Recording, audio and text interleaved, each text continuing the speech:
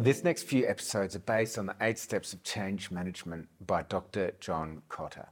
Being a model from the 90s, there are plenty of updated models for day-to-day change management, so I rarely use Kotter's 8 steps sequentially for change. But I find these principles so helpful. Kotter's first principle is create a sense of urgency. Honestly, I've had to work hard to do this. I'm your low friction guy. I don't want to create stress in the workplace. However, I've learned that people don't change if they're comfortable.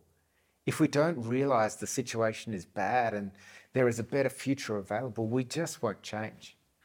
In the words of Kotter, we must make the status quo seem more dangerous than launching into the unknown. Do you remember the Blackberry smartphone? In September 2011, Blackberry held a massive 20% market share in phone sales. Business people loved the mini keyboards. However, complacency set in and they failed to see the need to change their product. And in just 5 years, the company reduced in size by a whopping 75%. Complacency, maintaining the status quo or removing the friction can really hurt you. At some juncture, Blackberry undoubtedly reached a moment of realisation, acknowledging that something had gone awry. However, they remained complacent. So let me ask you, do you have a frustration, a pain point in your organisation, your family or your team? Can you sense the underlying unease, the haunting ache within that group? Imagine allowing that discomfort to persist for another week. That's manageable, right? Now stretch that timeline to 5 long years.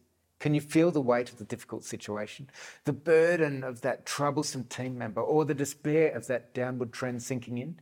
It hits close to home, doesn't it? If you're grappling with such a pain point, the realisation must be dawning on you, the pressing need to address it. Embrace the unsettling urgency, for within that discomfort lies the impetus for action, the catalyst for change. So what can you do about it? Well, firstly, understand that complacency is your greatest enemy if you want genuine change. Secondly, paint the picture for yourself and for your people. Help them to understand your current trajectory. Help them to see what you won't achieve. And thirdly, make sure you communicate honestly. Don't create false scenarios to create fear. This will only hurt your leadership and change efforts in the future. If you have a personality that naturally wants to de-stress situations, you might need to borrow someone else who can bring that sense of urgency and stress. Or you may need to practice how you are going to create urgency in the mirror before you have that meeting. Hey, if our exercise revealed a problem for you, act now. Without urgency, change won't happen. Talk to someone about it. Set time aside to think through possible solutions. Organise some coaching. Like the civil rights campaigner Rita Mae Brown said, insanity is doing the same thing over and over and expecting different results.